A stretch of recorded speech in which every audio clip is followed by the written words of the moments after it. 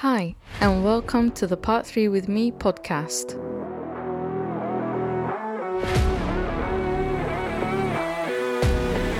The show that helps Part 3 students jumpstart into their careers as qualified architects and also to provide refresher episodes for practicing architects. I am your host, Maria Scudari. And for this week, I wanted to create an episode covering the key changes that occurred in the construction industry in 2022, now that we are officially into 2023. So the key changes that occurred during 2022 and the new legislation that has come up and the changes that have occurred were mainly with the building regulations that came into force in June 2022. And then we had the introduction of the Building Safety Act, which obviously follows the Grenfell tragedy. And also there have been discussions around the introduction of a future homes and building standard. And this is estimated to come into force in 2025. So let's start by covering what changes occurred to the building regulations and to which approved documents. Just so you have an idea of what's occurred over 2022 and what has changed, so that it might help you in your Part 3 studies, and it might be a question that comes up in one of your exams or your coursework and so on. So the approved documents that have been updated and came into force in June 2022 were Part L, which covers conservation of fuel and power, and Part F on ventilation. And two new approved documents were introduced, which is Part O on overheating and Part S on infrastructure for charging electric vehicles.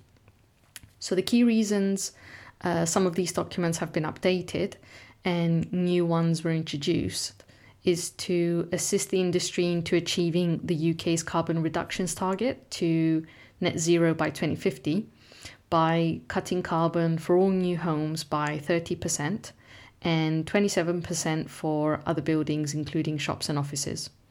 So the changes will also be used as a stepping stone towards the future homes and building standard that will come into force in 2025, as I've mentioned already. So let's start with approved document F updates. So first looking at the updates for non-domestic buildings. So under the new updates to Part F for non-domestic buildings, the new guidance includes standards on minimizing the egress of external pollutants and the proper installation of ventilation systems. And there's also new guidance on performance-based ventilation standards that will allow designers to assess ventilation strategies against individual volatile organic compounds based on data from Public Health in England as an alternative route to using a total VOC limit. So the new updates recommend that all replacement windows in non-domestic buildings are fitted with background trickle ventilators unless it can be shown that replacement windows would not reduce useful ventilation or that a mechanical ventilation system is present. If outside noise is an issue where the replacement windows will be going, attenuating background ventilators are proposed to be fitted to reduce this.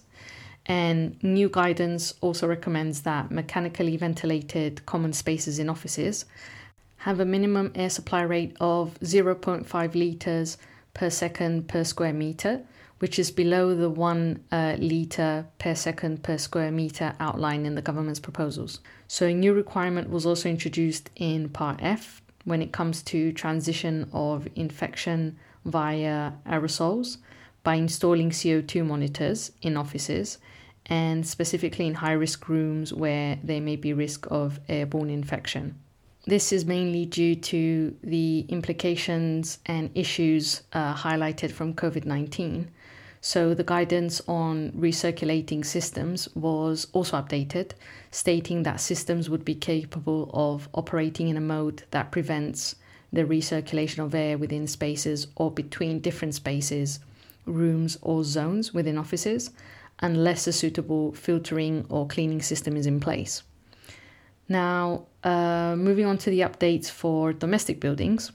So the Part F updates for domestic buildings introduces a new requirement that when energy efficiency work is done in buildings, the ventilation is not to be made any worse, in line with existing measures for controlled services and fittings. So a mandated checklist has been proposed and is intended to make it easier for renovators to understand the impact of historic and potential future work to a building and whether the ventilation provision will be sufficient. So ventilation guidelines will include a recommendation that replacement windows are fitted with a background trickle ventilator, unless it can be proven that the ventilation was not made any worse.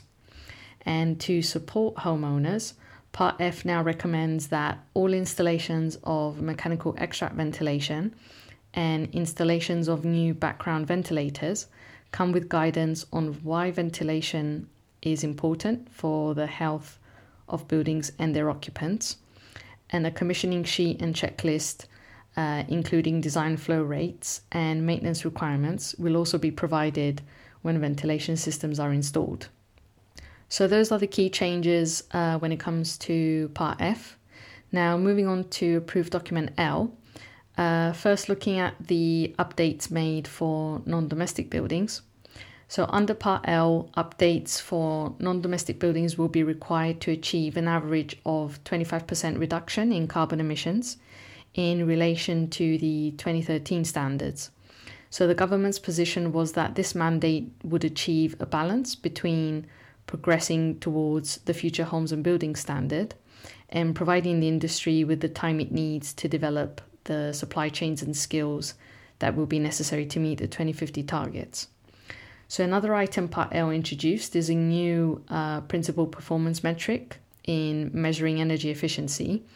This is known as the primary energy, to be used in combination with CO2 metrics to assess compliance with Part L. And the primary energy calculations take into account factors such as the efficiency of the building's heating system, power station efficiency for electricity, and energy used to produce fuel and deliver it to the building. So this approach was faced with some criticism from respondents and some users that disagreed with using primary energy as the main performance metric, to which the government responded that they will review the approach before implementing it into the full Future Homes and Building Standard. Now, under the further updates, the new minimum efficiency standards were introduced for both new and replacement thermal elements, including windows and doors. So, for example, the U value for new walls under the updated Part L2 is 0.26 compared to 0.35 that was previously required. And most types of new windows, roof lights and curtain walling will be expected to achieve a U value of 1.6 versus the 2.2 previously. Now, in terms of building services in new non-domestic buildings, the minimum efficacy of lighting installations has been increased to 95 luminaire lumens per circuit watt for general lighting and 80 luminaire lumens per circuit watt for display lighting. So lower efficacies in some rooms can be offset by higher efficacies in others, and a separate standard for lighting that requires a high level of optical control, including innovative high excitation purity lighting, has been introduced. So the updates now also require that new non-domestic buildings require a building automation and control system if they include a heating or air conditioning system of 180 kilowatts or over, rather than the 290 kilowatts originally proposed. So new and replacement heating systems in both domestic and non-domestic buildings have introduced a minimum standard to ensure that wet space heating systems in new buildings are designed to operate with a maximum flow temperature of 55 degrees Celsius. And finally, the new updates stipulate that all space heating and domestic hot water boiler installations in existing non-domestic buildings must now include new controls to improve the effective efficiency of the system and the minimum standards of distribution, comfort cooling systems and lighting will also apply in existing non-domestic buildings. So BACs must also have a maximum flow temperature of 55 degrees Celsius. And lastly, Part L adopts the CIBSE's TM23 as the single approved methodology for testing airtightness for non-domestic buildings to avoid practical difficulties of using multiple testing methodologies. And now moving on to the Part L updates for domestic buildings. So new updates to fabric efficiency standards for new domestic buildings set the new U values for new walls as 0.18 from 0.28 previously, and 1.4 or window energy rating band B for windows and roof lights from the 1.6 or window energy rating band C previously set. And U values for doors have been updated to 1.4 from 1.8, but fire doors are permitted to meet a U value of 1.8 in line with the previous standards. So the government has adopted a full fabric specification for setting the level of the fabric energy efficiency standards, also known as FEES, in new homes under Part L.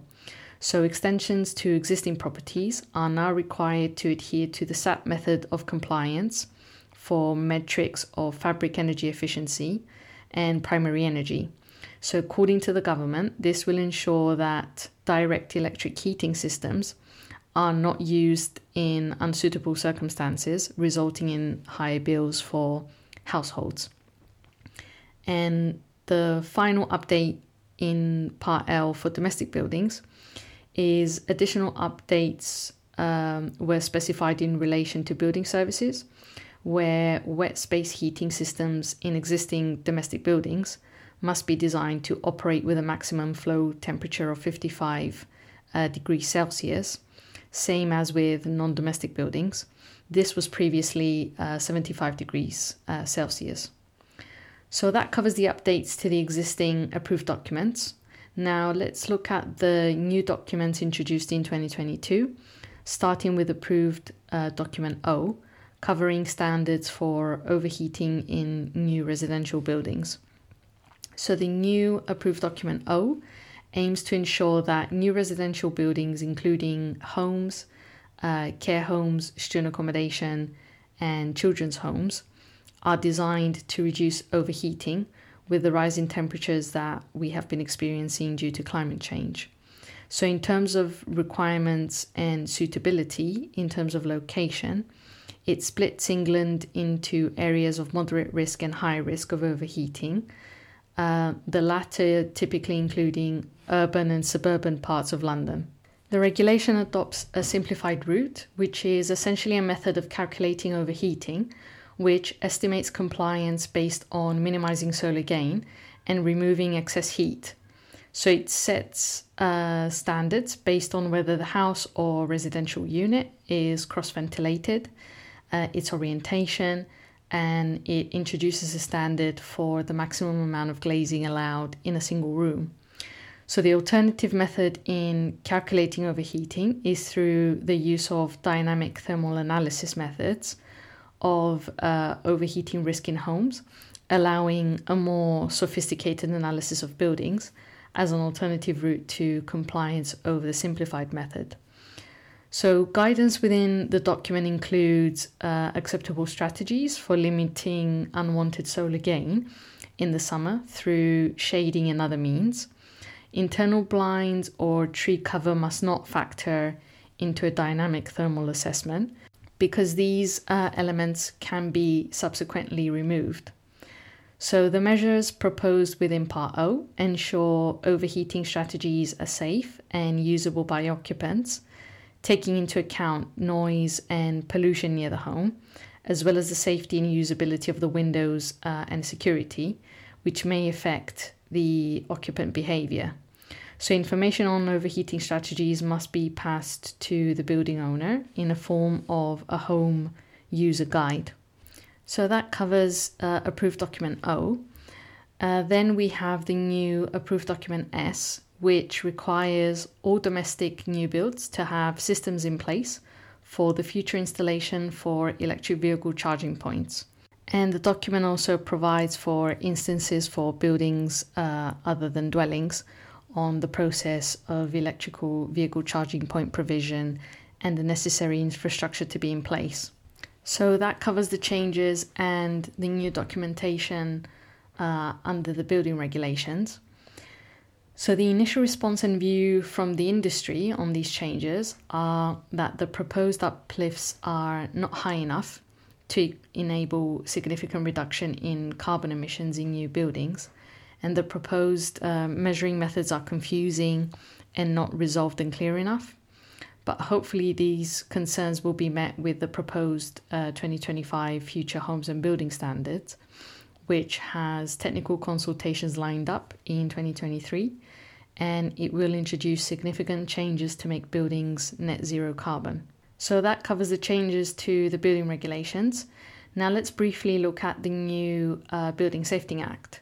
So this act was introduced following the Grenfell Tower fire tragedy in 2017, and the recommendations made by Dame Judith Hackett's independent review of the building regulations and fire safety to prevent any such incidents from occurring in the future.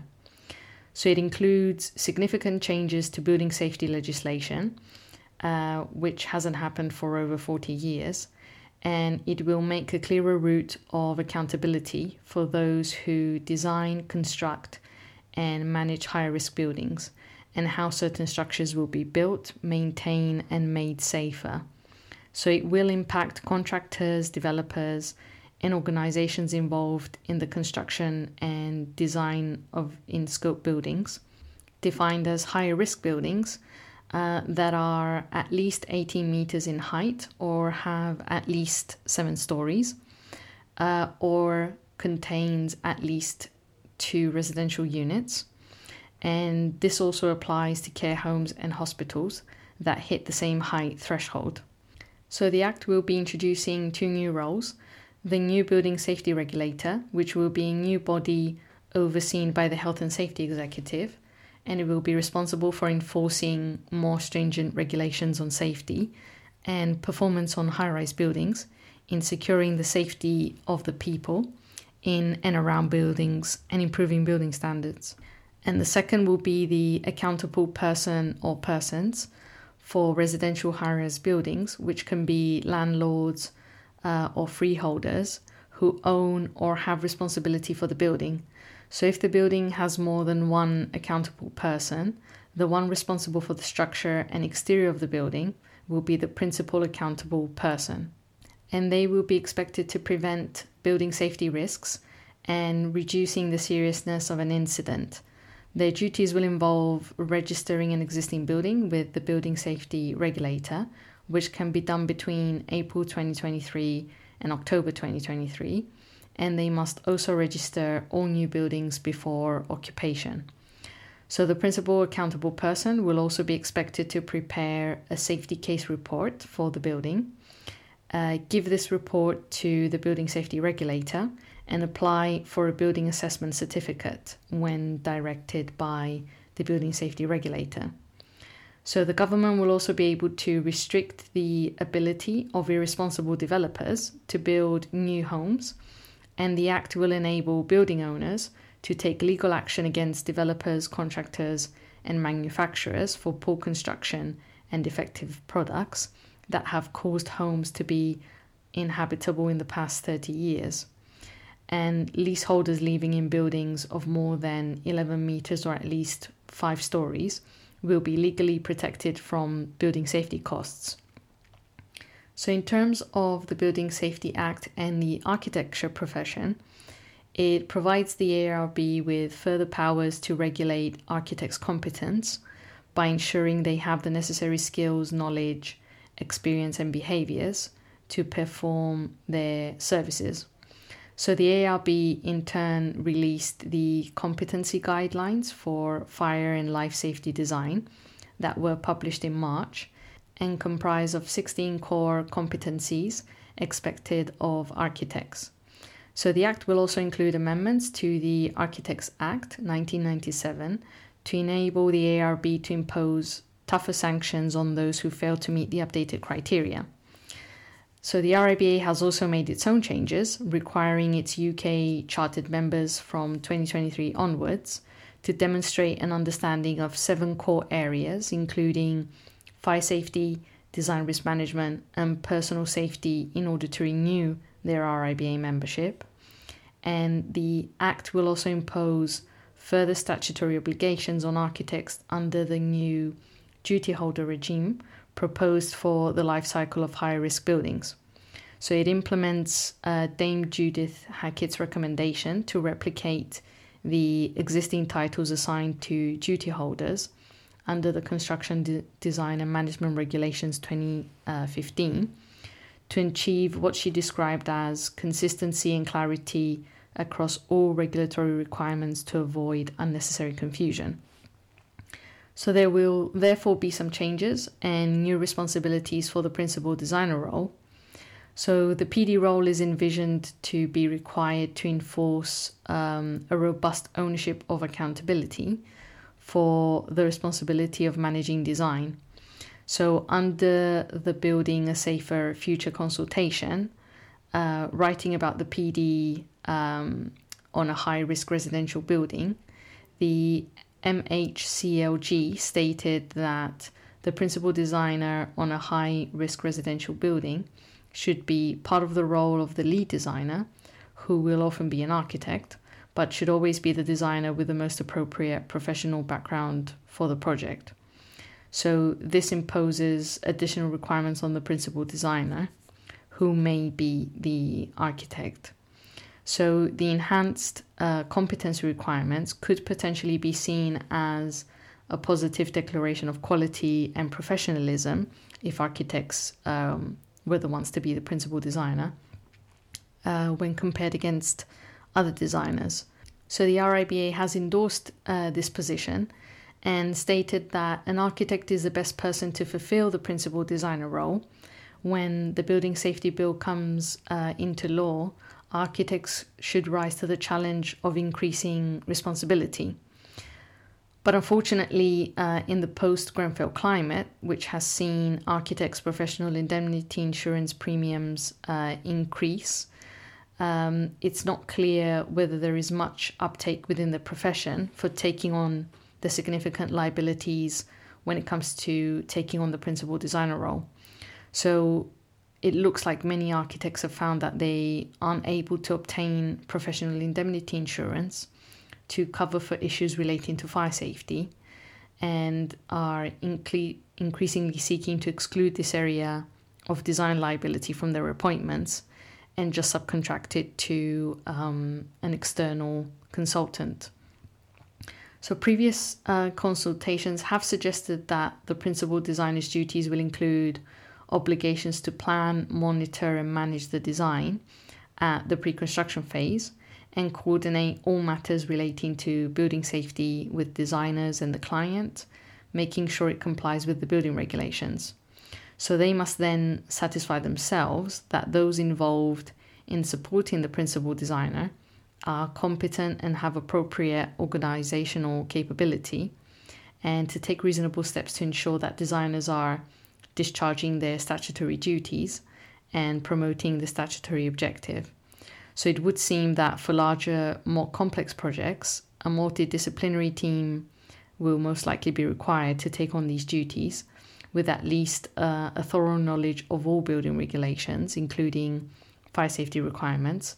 And potentially on smaller projects, it will be a role undertaken by a sole practitioner or a small company.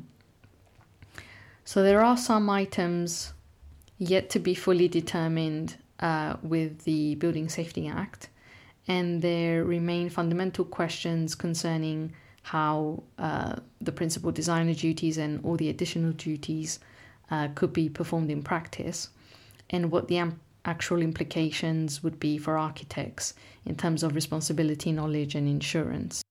We can potentially expect that the standard appointment documents will have to be amended, that the design and build procurement route will have some changes imposed from these changes, and PI insurers will need to consider whether they will offer related insurance cover, and that those wanting to provide the new PD service will have to train and recruit staff, as well as develop their management processes and ongoing training programs to meet the new requirements.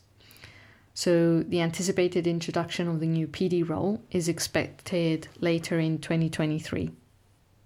So that provides you with an update on the key changes that occurred over 2022, with the new updates to Part F and Part L, and the new documents introduced in the building regulations, which was Part O and Part S, and then the new changes with the Building Safety Act that some have come into force and some will continue to come into force as we move through the next couple of years.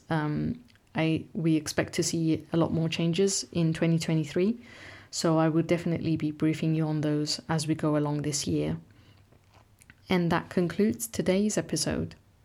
If you would like to get in contact with me, please feel free to email me on the address provided in the show notes. Thank you for listening. This is an educational show aimed at supporting the future generation of architects. The information, opinions, and recommendations presented in this podcast are for general information only, and any reliance on the information provided in this podcast is done at your own risk.